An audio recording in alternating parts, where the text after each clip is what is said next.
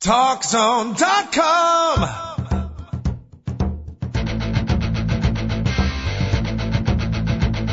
Now, Talk Zone presents Two Guys and a Mic, your mid-morning break sports talk show. It's a passionate yet lighthearted look at the world of sports, featuring the coach, John Cohn, and the big dog, Joel Radwanski. They'll recap the games from yesterday, look ahead to the matchups tonight, and cover a lot more in between. Now, Two Guys and a Mic on TalkZone.com.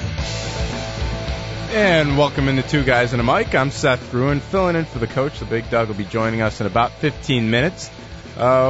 Which is always an exciting time on this Tuesday, and in the beautiful TalkZone.com studios of Morton Grove. Believe me, I'm glad to be inside. The wind is about 50 miles per hour out there. I was driving, saw those stoplights moving back and forth from the wind. I wasn't sure if I was going to be able to make it, but it's a good thing I did. The coach has left a lot of sports talk in my lap today. We're going to talk a little college football, which I always look forward to doing with the big dog.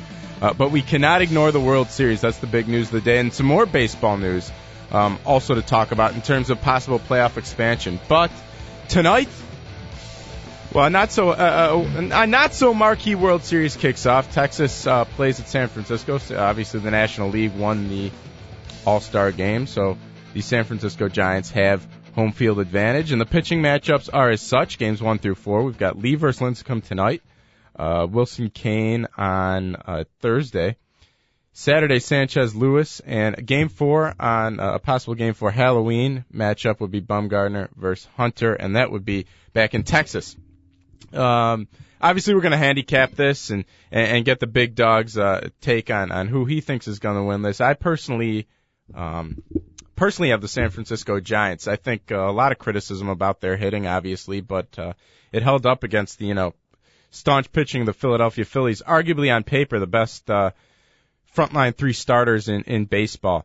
But the bigger sort of issues I think here are where you pitch Lee and Lincecum. Obviously, you have the probables. According to ESPN.com here, they're going to be pitching in games 1 and 5. But the question is, do you bring these guys back? Do they pitch 3 games? Do you bring them back on short rest? And typically, I don't personally like to bring a pitcher back on short rest, especially in the early rounds. But, when it comes to the World Series, obviously these opportunities don't come very often. And for Texas, it's its first. And San Francisco hasn't been in the World Series in close to 10 years. So the question is, you bring Lee and Lincecum, absolute freaks, absolute playoff pitching freaks, back on short rest. And I think the answer is yes, especially with Cliff Lee, because, you got a situation where the guy's contract's up at the end of the year. I personally don't think the Rangers are going to be able to bring him back because this guy's going to be in Yankee pinstripes. I mean, they're going to pay him, as much as they can to just to not face him. I mean, they don't even care if his arm's dead. They just don't want to face this guy after what he's done in the playoffs. I mean, he's been a one-man wrecking crew, and obviously, I think if you have the potential to pitch him in 3 games, if you're the Rangers, that obviously lightens the load on your other starters. And really, with the way Lee has been pitching, assuming he can go, fare reasonably well on short rest, he's a guy that, will lighten the load on the pitching staff and the rest of the starters, and then they'll only have to win 1 game to win this thing. So, and obviously we'd like to hear your thoughts. 888 go for it. That's 888-463-6748 on the World Series, or BCS, anything you want to talk about. College football, you want to talk about Brett Favre's injury, Tony Romo's injury, which we'll get to when the big dog comes back. But there's one thing I did want to deviate to, since I do want to let the big dog participate in the World Series conversation, and him being a gambling wise guy, so to speak, he'll be able to handicap this thing for you. But it actually just came out that the Players Union, the Baseball Players Union, would be open, let's say. I mean, there was no real feeling either way. Nothing hard came out, that the Baseball Players Union would be agreeable to expanding the playoffs and adding a couple of wild card teams. And I have mixed feelings on this. One is that I've always felt that the first round should be expanded from 5 games to 7 games, which was part of the story that broke today. And that's because, you look at a 162-game schedule, there's a reason for it. I mean, there's a reason the baseball schedule is so long. You have 162 games because over a short 5-game series, you really can't tell which team is better. I mean, you really can't. Because on any given day, you know, the NFL screams parity, but on any given day, any baseball team can beat another. And when you look at all the baseball teams around the league, I think they almost all lose 3 games in a row over the course of the season. So it's not unheard of that they get swept. You know, I'm a Cubs fan, and people say, oh, the Cubs keep getting swept, but it's not unheard of. Now, granted, we've had, you know, that's Cubs luck there, but, you know, the Yankees lost 3 in a row at some point this year. The Red Sox did, the Braves, the Giants, any team that made the playoffs. Every team in baseball skids at some point, and I think a 7-game series is more of a sample set. Now, when you talk about adding wild card teams, I like the current team format. I like the fact there are 4 teams in each league, because adding a couple of wild card teams just disincentivize the regular season even more. I mean, it puts the top tier teams at a disadvantage. I mean, we already see in baseball that all you need to do is make the tournament to make the World Series, especially if you have good pitching, like the Giants do, and like the Rangers obviously do. But so to add teams just increases the chances of those division winners losing. I mean, that was the original concern when they added the wild card, when they added the 2 division teams and the division realignment and whatnot. What are your thoughts on playoff expansion? 888 go for it. 888-463-6748. As I've said, I'm not for it. I think you've already diluted the season enough. I mean, the season is worthless now. Yeah. Basically, and I mean, if you expand it, I mean, you're going to turn into a hockey situation where, you know, 16 teams are going in, you know, you're playing for nothing during the season. Yeah, I agree. You know, and you talk about people say people are going to point to the NBA and say, well, you know, the best teams win, but the NBA is different. NBA is only 82 games. Right. And not only that, but really there are only 3 to 4 teams in every conference that actually have a chance. I mean, there's such a disparity. There's such a wide range of talent, you know, between the first seed and the 8th seed that it's so rare to see. I mean, even when those 8 seeds have won, it's so rare to see them go even past the second round that, I mean, there's no comparison there. And I know people are going to say, well, you know, the playoff formats and all these different sports have been changed before, and people were hesitant to change it then, and now they're used to it. But this one has to stay the same. I mean, and it contributes to sort of a bigger problem in baseball, and that's the fact there's no salary cap. I mean, baseball is looking for every possible excuse not to fight the union on having some sort of hard cap or some more of a substantial luxury tax. I mean, the luxury tax is so it's so minuscule right now. I mean, it affects so few teams that, you know, the Kansas Cities of the world can't compete. And what is playoff expansion also doing? Well, it's also saying to the Boston Red Sox or the New York Yankees, hey, don't worry about the regular season. You'll get in anyways. Because the Tampa Bay Rays have proven that they know how to cultivate their own talent to be competitive. They'll be competitive next year, although they'll be losing Crawford and Pena and some other possible players who will probably sign with the Yankees or the Red Sox or one of those high payroll teams. But they're basically saying, don't worry Yankees, don't worry Red Sox, you guys are going to make the playoffs. I mean, if they added 2 wild card teams this year in the American League, the Red Sox would have made it and the White Sox would have made it. And in the National League, the Padres would have made it and the Cardinals would have made it. I mean, these are teams that are 10 games over 500 here. Cardinals were 10 games over 500 at the end of the season. The White Sox 14. And believe me, I cover the White Sox and the Cubs for the Northwest Herald. And the White Sox were at best an above average American League team that fattened up on National League competition. I mean, do you really want to dilute the playoffs? Do you really want to dilute the talent? If you want to expand it, make it longer. Make the first round 7 games. Don't let it be so dominated by pitching, which I don't think is a bad thing. But, you know, allow the teams to allow a bigger sample size. We play, as I said, we play a 162-game season for a reason. Your thoughts, 888-GO-FOR-IT, 888-463-6748. We're going to go into a break here. The big dog should join us at the top of the next segment, where we will talk more World Series baseball. He's going to handicap it for you, and as always, I love to talk. We tend to scream when we talk about college football, but we're going to rehash the BCS, talk about whether or not we could see TCU and Boise State in a national championship game, and if that's good for BCS haters. You're listening to Two Guys and a Mic. You've got Seth Gruen filling in for the coach, and the big dog joining us at the top of the next segment.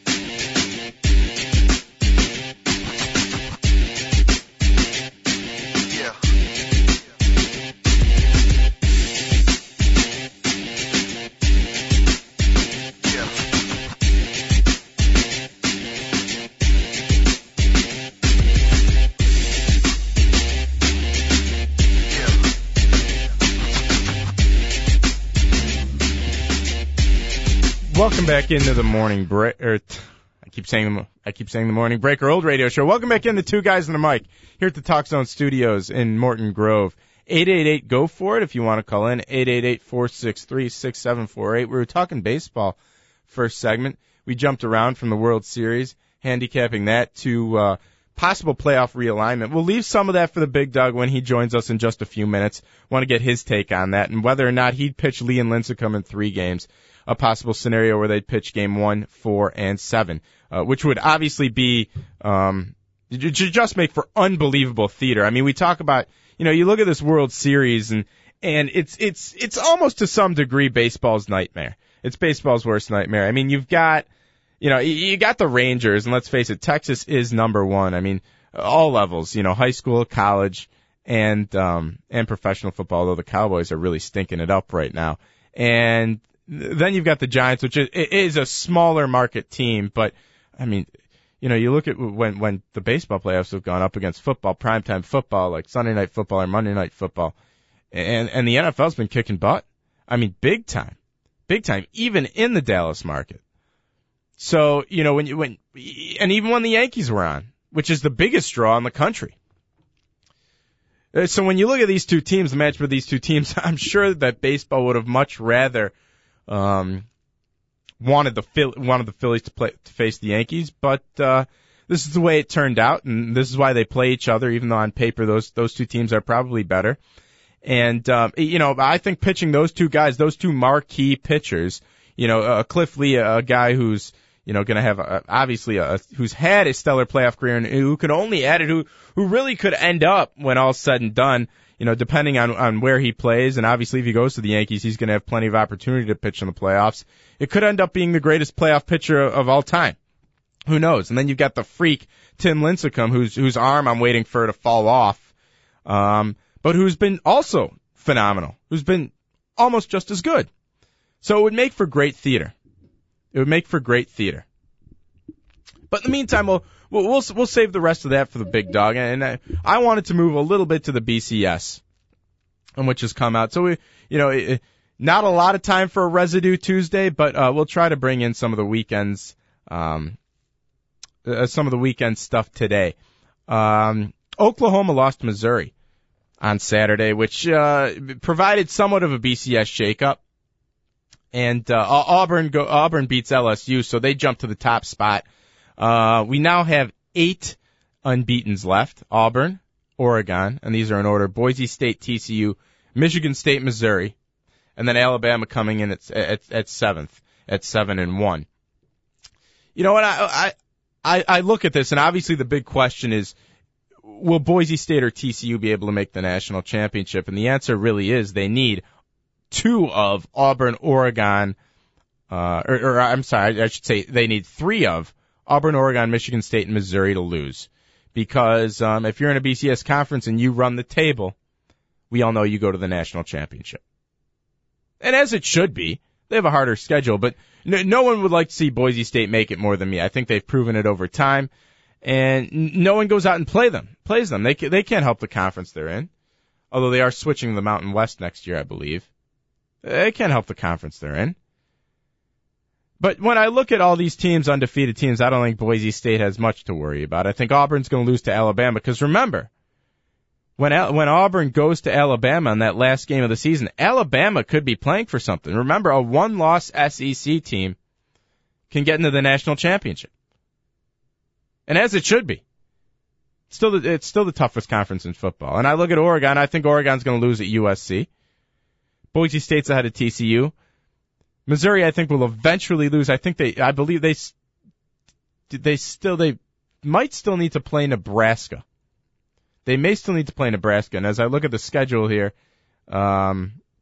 yes, they play Nebraska. As a matter of fact, they play in Nebraska this Saturday, as I thought, and I have that as a loss. But the one big conference team I think has a shot at the national championship, and surprisingly so, is Michigan State. Now remember, Michigan State, because of the wacky Big Ten schedule, and obviously I'm a Big Ten fan, so you'll rarely hear me knock the Big Ten, but they don't play Ohio State, which is to their benefit. This Saturday they travel to Iowa, and that's a primetime game on ABC. If they win it, they have a legitimate shot at running the table. They play Minnesota, Purdue, and Penn State. Minnesota and Purdue are basically gimmies, and they play at Penn State, and Penn State, don't forget, has that freshman quarterback.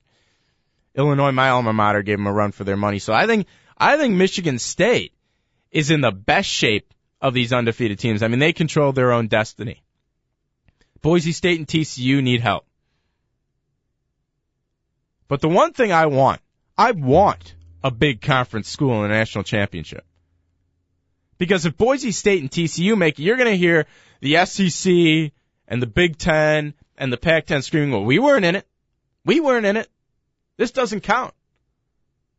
Black mark on this national championship, put an asterisk next to it, which we all know is bull. They're all competing for the same trophy. But as a proponent of the playoff, which most people are, I know there are some who say, well, I love how every game counts in the regular season. Every game will still count in the regular season if we have a playoff.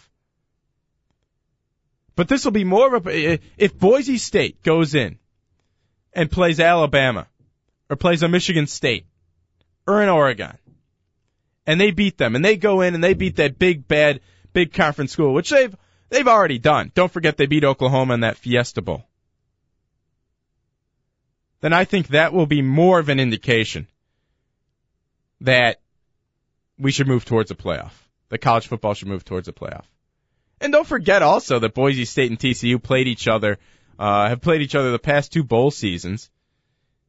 And the conspiracy theory, which I believe that they matched up Boise State and TCU because college football and the BCS didn't want 2 undefeated non-BCS teams. Your thoughts on this? Your thoughts are, who would you like to see in the national championship? What do you think of the latest BCS standings and how they're going to shake out? Should Auburn have jumped Oregon? Oregon's been kicking everybody's butt. 888-GO-FOR-IT's our number. That's 888-463-6748. Yeah, that's another thing I don't understand. And maybe somebody can explain it to me. The formula is how the computer works. How did Auburn jump Oregon? I mean, how do you fall in the standings in the BCS by winning? You know, obviously there's some sort of formula, but I just don't see how. If you're number one and you keep winning, how in the hell can you fall in the standings? Well, good news now. We got the big dog on the line. What's up? Big dog, how are you? Doing pretty well. You know, I have extremely busy mornings, and right now I'm watching an arrest of a hooker outside of Aurora. It's really, he was soliciting somebody, and the woman actually turned him in. It was pretty funny. Wait, it was a male hooker? Yes. We have those out here in gigolo. Aurora. Yes. A gigolo. Well, that's a risque vocation. But after I heard your college football talk, I had to pipe in. I had to join the program. Yeah, of course. We were talking about. I know that basically what I was getting into was, obviously handicapping Boise State and TCU's chances, but more on a level of, and we're both BCS haters. Would you want to see Boise State and TCU in the national championship, or do you want one of those teams to play a big conference team? I am not a snob whatsoever. I'm not a football snob, and I played at a smaller school, so I have no problem if the two best teams in the country are Boise State and TCU. I want them to play, but don't forget Utah. Everybody's forgetting about Utah. All they've done this season is remain undefeated and absolutely annihilate every single opponent since the first week of the season when they got by Pittsburgh in overtime. Yeah, so, but I'm not denying that Utah is good, but they're gonna need a ton of help, because not only do they need pretty much all of the big conference, all the BCS conference undefeateds to lose, they're also going to need either TCU or Boise State to lose. I mean, they need a lot of help. Boise State and TCU also need help. That definitely can happen for them because Utah plays TCU after they're going to end up playing Air Force this week. Right. So they knock TCU out. All of a sudden, they're going to have a nice little bump in their strength of schedule after they beat Air Force and then after they beat TCU. And like you said, how does a team that's number one, how do they go down in the rankings? Well, when Boise State moves up to 1 or 2 after USC beats Oregon this week and after Ole Miss beats Auburn, okay, after those two games happen and they fall, well, when Boise State gets into the number 1 spot and then they start playing the Louisiana Tech and the Fresnos of the world, they're going to end up plummeting. Utah still has a chance. So, and as much as I hate the BCS, I am a gigantic opponent to the to the BCS. So let's give it credit for at least this part of the season. It's full flowing.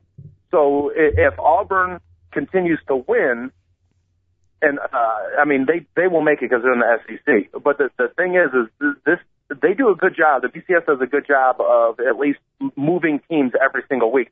If you're voted number 1 and you win, you stay number 1 99% of the times, even if you had an ugly performance and somebody else had a beautiful performance. Oregon didn't this week. Auburn jumped them. Well, I think deservedly so, though. Well, see, but there was another team that was number 1 previously to them. It was Oklahoma. Right. So they fell. Don't forget the BCS also doesn't take in the score. They don't take margin of victory into it. Okay, I was just talking about the regular voters poll. Okay, and Oregon was number 1 in the voters poll. Auburn went number 1 in the BCS poll. So I'm just saying, considering that there's still 7 weeks of the BCS poll remaining, don't take it too seriously. And the reason why people I used to be just like you, Seth. I just learned not to worry about it anymore because both of us are so against the BCS that when we see blatant errors with 7 weeks remaining, we really get upset about it. But I've learned to not deal with it. Whatever. We're going to get stuck. Somebody's going to get screwed at the end of the year. Let's just find out who it's going to be. Right, and I should clarify, I have no problem with using the BCS as a determinant for a potential playoff.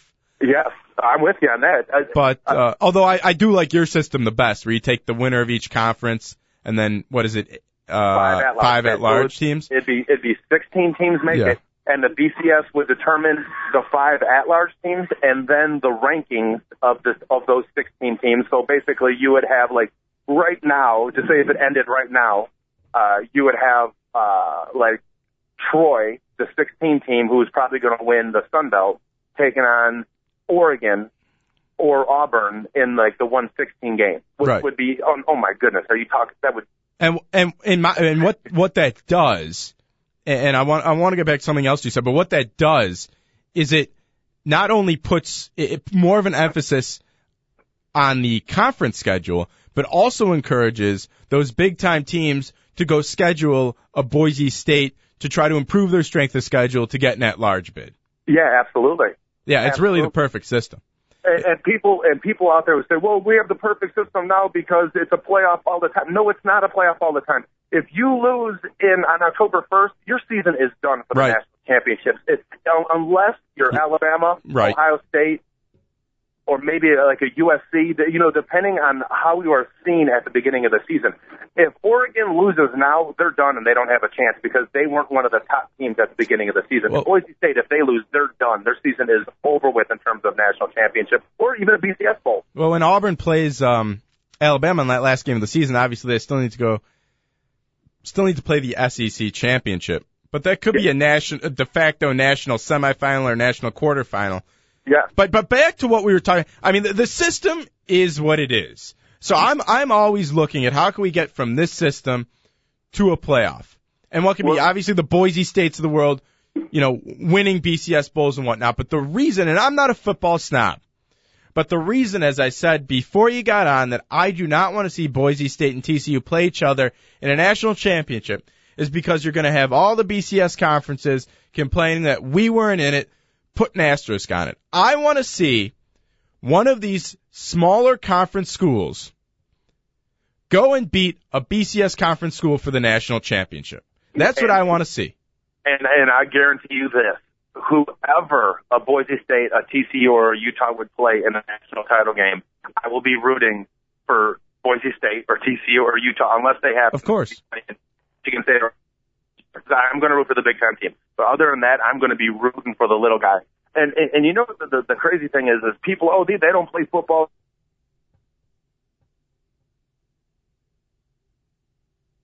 Did we lose the big dog? I think we might have lost the big dog. What are you saying? He makes some good points. I mean, really, his system, his playoff system is the best because you incorporate those Cinderella type teams that were in that you get in the NCAA tournament. Yet you also give an advantage to those BCS teams that have a harder schedule with the at-large bigs. Big dog, you back with us? Yes. I have no problem. I have no problem realizing. I'll admit, Boise State doesn't play as good a schedule as Auburn or Ohio State. We can't argue that. Well, that's not their fault either. Yeah, and it is a tiny bit, just a tiny bit. But then again, it's not their fault that they can't. Nobody wants to play them. The fact that Oregon was willing to play Boise State, the previous years, I tip my hat to them. That Oregon State was willing to play. That Virginia Tech will play. I tip my hat to those schools. I think that's pretty cool. Right. I'll tell you this. It's not their fault because Boise State will play Florida. Florida will not play Boise State. And if I'm Florida, I wouldn't want to play Boise State with the current system. Why should Florida go schedule that as a non-conference game? Yeah, and they definitely won't go to Boise to play. Oh, sure not. Yeah, that's the problem. They can't get the home and home. They can go get the road games, but they cannot get, hey, we'll play you this year here, we'll play you, next year there. They definitely don't get that. That's why I really tip my hat to Oregon and Virginia Tech, who was willing to do that. Well, Virginia Tech was even basically a road game. Yeah. I mean, technically they said neutral site. It was in Baltimore. But how close is Baltimore to Blacksburg, Virginia? Was it a 4-hour drive? Yeah. And, the simple point of this is look at who block and tackle. Forget about what the name is. Watch them play. And if you watch Boise State play, it is athletes. A couple of years ago it was trick plays, and it was the fact that they did a bunch of weird stuff to win games against Oklahoma and other big schools. The truth of it, they dominate the line of scrimmage. That's a good football team. Yeah, no, I completely agree. One of the things I was doing also, and just for the sake of handicapping it, and I know you're into all that stuff, is I was looking at the BCS undefeateds right now that I think have the best chance at running the table. And I don't know if this is going to surprise you, but I think it's Michigan State. Well, yeah, okay, Michigan State goes to Iowa City. Right. And they take the Hawkeyes on. And then there's 2 games. Minnesota and Purdue they have at home. Those are wins. Right. Those are as big a gimmies as you get in the Big Ten. Yeah, that's number 10 and number 11 in the Big Ten this season. Yeah, and then they go to Penn State. And let's face it, Penn State has a bunch of 5-star athletes. They're having problem at the quarterback position, but who knows? Maybe the freshman Bolden starts playing a little bit better, and all of a sudden they still have Evan Royster, and they got a pretty solid defense. So that's no gimme game going into Happy Valley, especially when Penn State realizes that Michigan State's playing for an undefeated season and a Big Ten title. They still have 2 extremely tough games left on their schedule. Yeah, the only problem with Michigan State is when you look at it's one of the weaker Big Ten schedules. So again, if Oregon goes undefeated, and you have Auburn going undefeated, I think Michigan State is not in the national championship. I agree because they didn't play Ohio State. We'll see how Wisconsin finishes up. Obviously Michigan has faltered a little bit, and Wisconsin isn't losing the rest of the season. Michigan is. Wisconsin will not lose the rest of the season. Yeah, so then that's a great win. Mm-hmm. So that's a great win. But Oregon, though, they only have 2 extremely tough games left the rest of the season, and that's going to be going to USC this week, which I'm calling an upset on. By the way, everybody is in love with Oregon, and they're 7.5-point favorites. So they're going to have a battle on their hands. USC is actually a really good football team all of a sudden, and this is like USC's bowl game. Yeah, I agree. And then other than that, that's what they got Oregon State, and Oregon State has their quarterback is hurt. So Oregon State could possibly beat them just because it's a civil war, and there's been a lot of upsets in that game. But there's nobody else on Oregon. So if Oregon gets past USC this week, they're going to be undefeated, and they'll be in the national title game, unless it's like... Don't overlook Arizona. Arizona. They play them November 26th. Now, if it's at Arizona, I agree 100% with you. Arizona is... It's not. It's in... It's in, what do you call it? Oregon.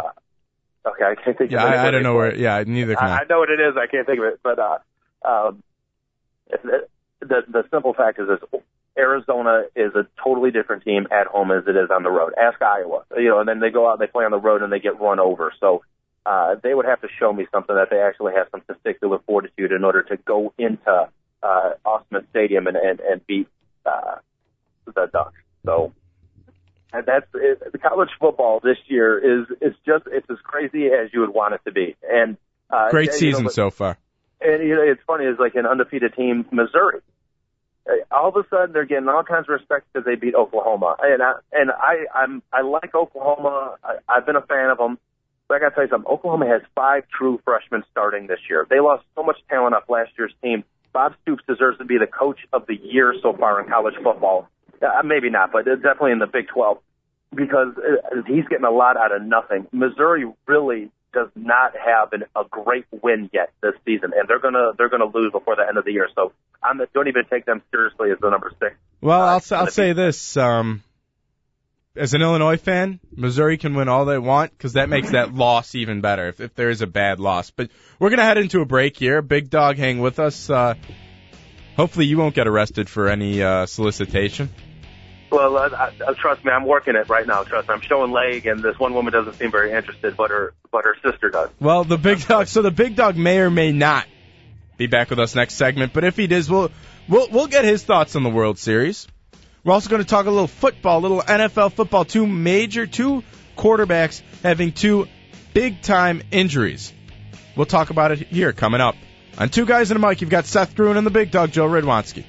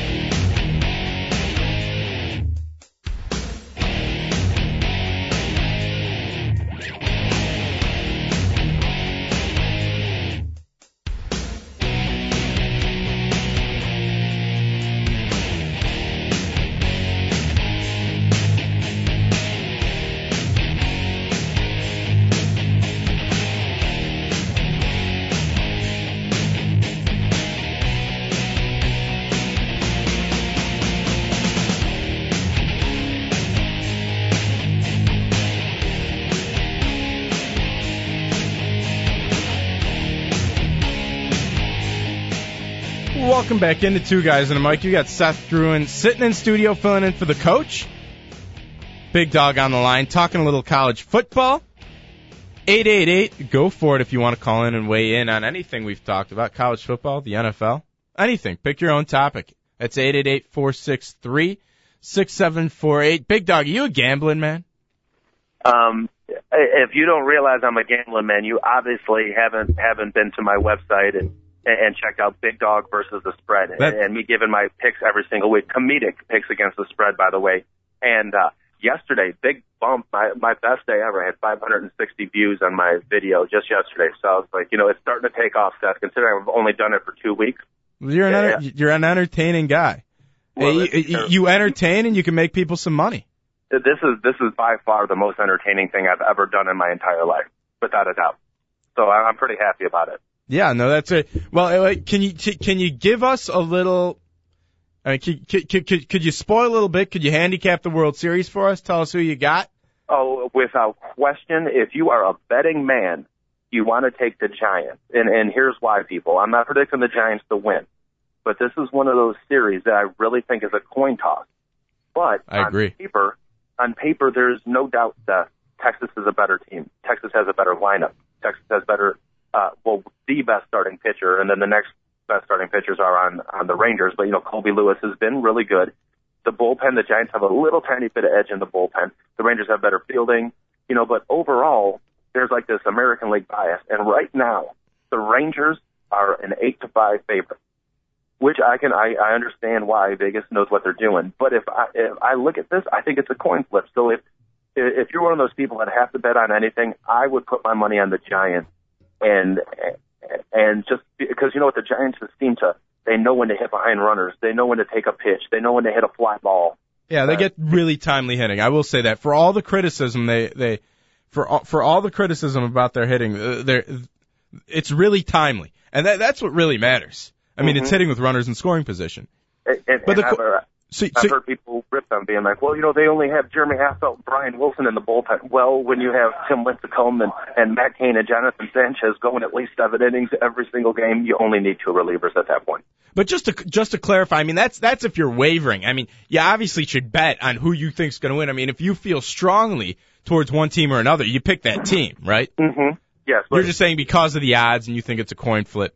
Yes. Go with the Giants. Bigger payout. I'm just talking value in your pick. I think it should be an even spread of 50-50 toss-up, and right now the Rangers are favored, and I don't think they should be. So if you're just one of those people that is a degenerate gambler that needs help, you might as well just bet on the team that's you're gonna win more money than you would have to risk. Let me ask you this: do you pitch Lee or Lincecum on short rest? Do you try to get them 3 games in the series? Maybe 1, 4, and 7. So now, here's the thing is. That would also mean that you have to move up Sanchez, and you have to move up Cain, or you have to move up Colby Lewis, or you have to move up Tommy Hunter. Not with the days off, though. Well, here is if you pitch Lee game 1, okay, yeah. And then you pitch Lewis game 2, then there's an off day, and then you pitch Hunter game 3, and all of a sudden you come back with Lee. Wait, Wilson is pitching game 2. Okay, Wilson game 2. Okay. If you pitch Lee game 3, you just push Sanchez back. Okay, but then somebody has to move up. If you move up Lincecum to game 4, that means that the number 2 starter has to pitch game 5. Do you see what I'm getting at? Yeah. So no matter what, if you have a 3-man rotation, all of them have to get moved up. That's the one thing that people don't realize. Now, if you're willing to, you still need 4 starters. Okay. So are you going to pitch your 4th starter in the 4th game, or are you going to pitch him in the 5th game? Unless you're going to move up everybody. If you're going to use just 3 starters, then yeah, you can do that. But that means you have all 3 guys pitching on short rest. So that's the thing that you have to think about as a manager. You're going to have to pitch your 4th starter anyways, unless you move all 3 of your pitchers up. So if you really believe in your 4th starter, you can pitch him in the 5th game and then have Lee or Lincecum pitch, have that battle in game 4. But otherwise, all 3 of your pitchers go on short rest. So that's the one thing that people tend to forget is if you move one. Well, don't forget you get the day off. Don't forget there are days off in the series, travel days. Yeah, and it's only between games 2 and 3 and between games 5 and 6. So that way it doesn't. But the point is you would still need a day off between. Do you understand what I'm getting at? No. I completely understand, but where I'm coming from is that I think first of all, for both these franchises, this opportunity is so rare. I mean, to bring it, especially for Texas in the American League with Boston and the Yankees, this opportunity is so rare, and I think both of these guys are so exceptional that you want them to have the maximum impact on this series, and especially concerning the Rangers with Cliff Lee. Since I don't think he'll be back next year, why not? Why not? And I see what you're saying. Do you trust DJ Wilson and Colby Lewis to go on short rest? Well, I mean, do you trust Colby Lewis to pitch on only 3 days rest instead of 4? And do you do the same thing with DJ Wilson? That's certainly a question. But you could pick, if in the first set of games, if you went Lee, Wilson, then the day off, then Lewis. Then Lewis. Okay. Then if you come back with Lee. Then you come back with Lee. Then in Game 5. Hunter. Then you have Colby Lewis, or you have C.J. Wilson pitching on 3 days rest. Or are you going to go with Hunter in Game 5? You go with Hunter Game 5. Then you go with Hunter Game 5. Okay. Then you have the day off. Yeah. Then you can come back with Wilson. Yes. And then also Game 7 you would have Lee, and then you can come back with Lee. And then Colby Lewis also. Right. Because Game 7 you would be able to come back with Lee then. So really they wouldn't be on short rest. As long as you threw Tommy Hunter in Game 5. Right, which is what you would have to do. That's what you would do. Well, they actually said today that Hunter was going to pitch Game 4. That doesn't really. No, I know they've said that. Yeah, that doesn't mean anything. I read off the probables and I said they're probables because they're just that. Any manager has the right to change it. I got to be honest with you. Out of the two teams, I do understand totally the fact that the Rangers getting to the World Series scratches your head a lot more than the Giants, and it's, in a sense, a little bit more urgent for them to win. Right. Because of the whole, and you name the Red Sox and the Yankees, and, the Tampa Bay Rays, if they re-sign a player or two, they're the favorites next year in the American League with their young pitchers. Yeah, the Rays probably won't be able to re-sign a player, but the fact of the matter is they've done so well with their system, and I said this earlier in the show before you got on, they've done so well with their system that they've figured out how to compete in the AL East. Yeah, and if the Giants get back to nothing is guaranteed. Nothing. Ask Dan Marino if anything's guaranteed. Absolutely. That's a great example. But, I do think the Giants are going to be a World Series contender for the next, even though they got a bunch of nobodies in their lineup. Matt Cain, Tim Lincecum, Jonathan Sanchez, they're 27 at the oldest. Okay, and these guys are signed. So they have a nice core starting rotation. But between the two teams, I would have to say the Giants are more likely to move everybody up because the Giants' fourth starter, the Baumgartner kid, mm-hmm. It's funny as I keep scratching my head. I can't believe how he keeps getting people out. And maybe you just go with a hot hand again in Game 4, but can he really continue to pitch like he has in the playoffs so far? Yeah, it's been outstanding. It's been unbelievable how good Baumgartner has been for the Giants, but I think it finally comes to an end. And I know they have Josh Hamilton in the middle of the lineup. I would rather use Baumgartner to get Hamilton out in a key situation as a lefty than actually have Baumgartner facing that righty prominent batting order, which is the Texas Rangers. You look at that. I feel like almost every year there's some sort of pitcher, be it in the bullpen or the starting rotation, where people are saying, can he keep this up? Because the teams relied on him so much to get to where they are, to get to the World Series. But the fact of the matter is, the team that ultimately ends up lifting the trophy at the end of the year has that guy that steps up. Mm-hmm. I mean, in 2005 with the Sox, it was Bobby Jenks. He was a nobody. Absolutely. That's a perfect. Think about it. He wasn't even the closer until, about June 15th? Yeah, and they brought him, They had Shingo Takatsu, and then they had Dustin Hermanson, and next thing you know, they're like, all right, we'll go to the fat dude. And the fat dude's got a nice hammer, so. So, I mean, you're always, that's a fair question, but maybe just as much as Buster Posey, maybe their World Series fate rests on Baumgartner. Yeah, do you think they're going to use him as a starter in Game 4? Because I think they're almost better off just using him as the spot reliever, the guy to get out Hamilton every time there's a clutch situation. Well, but then they would need to bring Lincecum back early.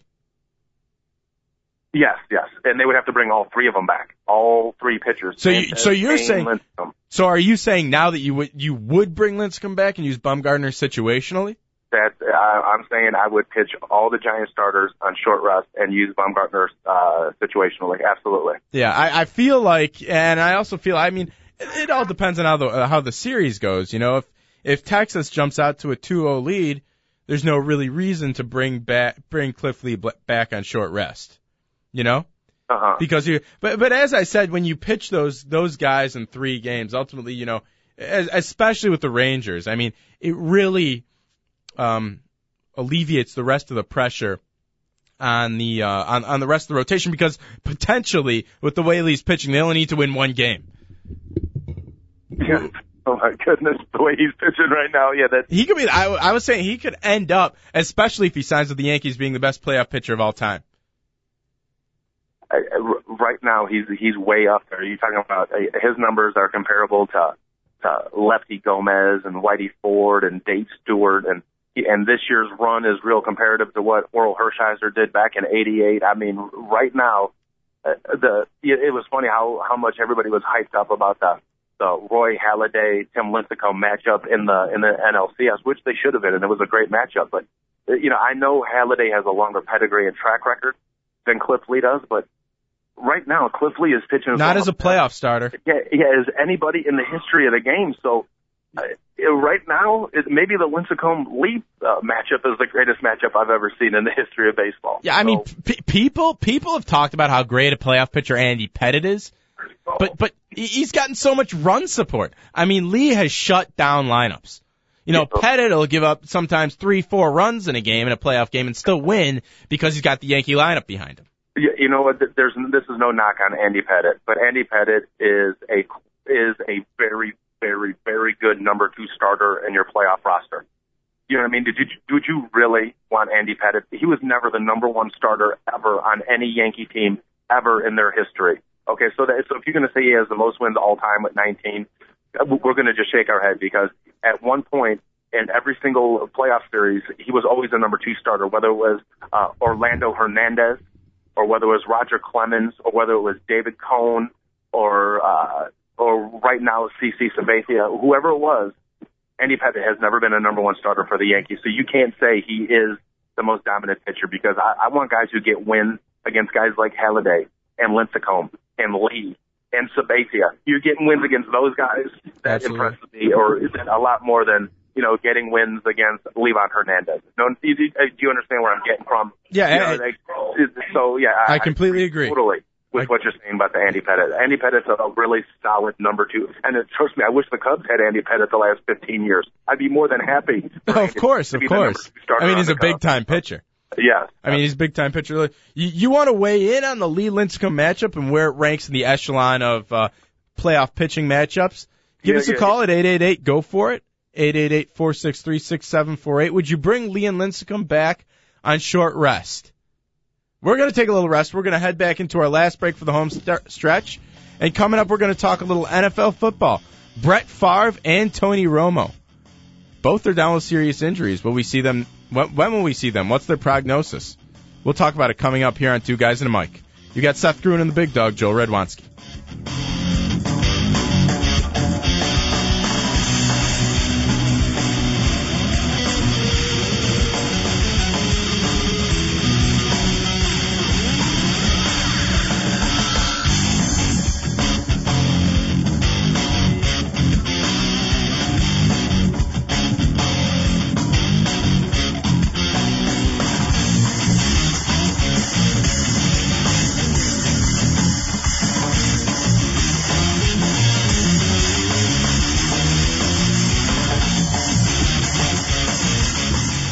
And welcome back into Two Guys and a Mic. Coming up on the home stretch, you've got Seth Gruen sitting in studio for the coach, alongside, sort of, on the phone with the Big Dog, Joel Redwanski. 888-GO for it, 888-463-6748 if you want to join us and talk anything. We've covered the BCS, the World Series, and but now I'd like to talk a little NFL football, if that's okay with you, the Big Dog. And as a guy who's broken a lot of collarbones, Can you talk about Tony Romo's prognosis and when you think he might be able to come back? He broke his collarbone on his non-throwing left side. Yeah, but that doesn't make any difference when you're throwing.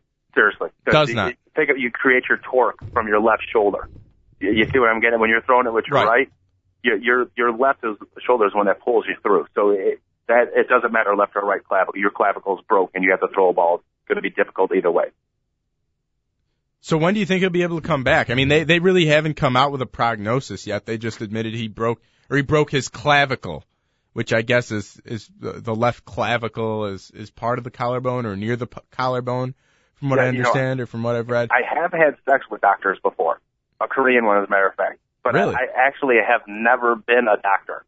So to me, to guess what's up with Tony Romo, it was pretty fun. I was listening to ESPN last night, and Steve Young said it's either going to be 2, 4, or 6 weeks, maybe longer. And he smiled. Like, he has no idea when they asked him. And I was like, that's a pretty good answer. So let's just say John Kitna is the quarterback of the Dallas Cowboys for the foreseeable future, Seth. Does it matter? I mean, they're 1-5 right now, and teams have come back from 1-5 start to make the playoffs. But, without Tony Romo, with John Kitna playing quarterback, I don't know how many games they're going to win. No. And in the East, what it looks like the Giants, they have a win against the Cowboys. And they're looking good. It looks like the Giants are going to win at least 10 games. Okay, it means that the Cowboys season is over with because I doubt they're going to be able to make I doubt 9-7 gets you a wild card this year. I think everybody's going to be 10-6 with wild cards. Even though everybody's like 4-3 right now, it seems like in the NFC, you're going to need a 10-6 right, unless you win the West, which the winner of the West could have 6 wins. Everybody else is going to need at least 10 victories to get in. The Dallas Cowboys season is officially over. Yeah, and don't forget you got the Redskins. I mean, and Tony Romo aside, the guy doesn't play defense, and the Giants put 41 points on him last night. I mean, that's embarrassing. Yeah, like Jerry Jones after. Well, Terrence Newman was nicked up. Oh, Terrence Newman had a little bit of an injury, and that's why you gave up 41 points. One player has a little bit of an injury. Yeah, I mean, really, Jerry? I mean, it's funny. You watch all these pregame shows, and outside of like Keyshawn Johnson and Mike Ditka screaming at each other about how you need to control the line of scrimmage, they all blame Wade Phillips. And you look at the roster, top to bottom, you look at the names, and obviously it's freakishly talented, one of the most talented teams in the league on paper. But how much of it is really Wade Phillips' fault, and how much of it, falls on Jerry Jones? Obviously, Jerry Jones is the owner, general manager. He's not going anywhere. Well, but how much is it his ability to assess how this talent may mesh together? I mean, you don't just fill out a roster with the best names. You look at how guys complement each other. I mean, you need role players. Yeah, I mean, Darrelle Revis is a freakishly talented corner, but he's so good in that system because he shuts down a side and opens up. He allows the safeties to blitz and excel even more, and that's how they complement each other, and that's how you complement each other in football. I mean, do you think this Cowboys roster does that? Well, I mean, is it the right collection of talent? It's talented. Is it the right collection of talent? Okay, it's very difficult for me to actually answer that question because I think the biggest person at fault, I guess Jerry Jones and Wade Phillips are in this, but Jason Garrett, are you freaking kidding me? Oh, yeah. Oh, God. You've got 3 above-average running backs in the NFL. All of them have a different style of running, so basically you should run the ball. You should start dominating the line of scrimmage, and you throw it 45 times a game. And I'm not just talking about yesterday. I'm talking all season long. Yeah, well, they're always down. The Cowboys, I was so happy that they just gave up on the running game in the middle of the second quarter. So, if they ran the ball more, they would have won more, and maybe I could give you a better assessment. Because I tell you this, the number one person to blame is their offensive coordinator, Jason Garrett. Period. That guy is abysmal. You've got Marion Barber. You started imposing your will on another team. You got Felix Jones. Spread the field out a little bit and hit one up the seam. I mean, the guy can score from anywhere on the field. The star choice is awesome out of the backfield catching passes, and yet they drop back and fling it to Miles Austin over and over and over again. And I'll say it again. Whoever has more passing yards in the game typically loses. Look at every single. Look through the box scores every single week, Seth, and look what I'm talking about. whichever quarterback has the better passing rating wins, and whoever has more passing yards loses. It's about taking care of the football, and speaking of taking care of the football, it just come out that Brett Favre has 2 fractures in his ankle. I mean, this guy's playing this week, right? I'm extremely disappointed if he doesn't play for one simple reason. I'm very, very selfish, and I'm not on the Chicago Bears, but I love the Bears so much. I wanted it to be the Bears who ended his streak. I can't stand that son of a bitch. I've never liked that jackass. I've never trusted him. He's one of those people that should be selling snake oil. I've never fallen for his, I love the game and all that stuff. He's a selfish bastard, and I want the Bears to be able to break him and never play football again. And I don't usually talk hateful. I don't even hate the Packers. But I seriously, I don't hate the Cardinals. I'm a diehard Cubs fan, diehard Bears fan. I don't hate any of those teams. But Brett Favre has always rubbed me the wrong way. And again, he's trying to be, he's trying to pay this woman off in order so his Mickey Rooney, something that's short, pink, and wrinkly doesn't get exposed. Okay, but I'm telling you, the guy is a POS. And hopefully the Bears are the one that break him and not the Minnesota Vikings this past Sunday. Right. Obviously, I always question how much of this he kind of plays up to being the warrior. I mean, his limp was significantly worse when he was walking off the podium after the press conference as it was when he was walking back off the field. Yeah, well, no, I don't know if you've ever played any sports, but I'm not going to question whether or not he's hurt because he actually has fractures in his leg. And that's what I was. But what kind of fractures? That's a really all-encompassing term. I mean, could be a hairline fracture. It is a hairline fracture, by the way. And I will tell you this: there's been times I actually played my sophomore year at McMurray. Horrible. I got tackled from the side, and my leg was killing me. My ankle was killing me. I couldn't believe it, and I kept playing. And then when the game was done, I couldn't even walk on it, and I had played 2.5 quarters on it. And my buddies were like, dude, you weren't even limping in the game. Quit faking it. And I'm like, man, I can't even move it. Went to the hospital. Ended up it was broke. So, yeah, you can play through stuff when the adrenaline is going, and then all of a sudden when the game's over with. True toughness, Big Dog. We got to wrap it up. Thanks for joining me today. Coach should be back in next week. Same time, 2 guys and a mic tomorrow. Seth Gruen. See you later, guys.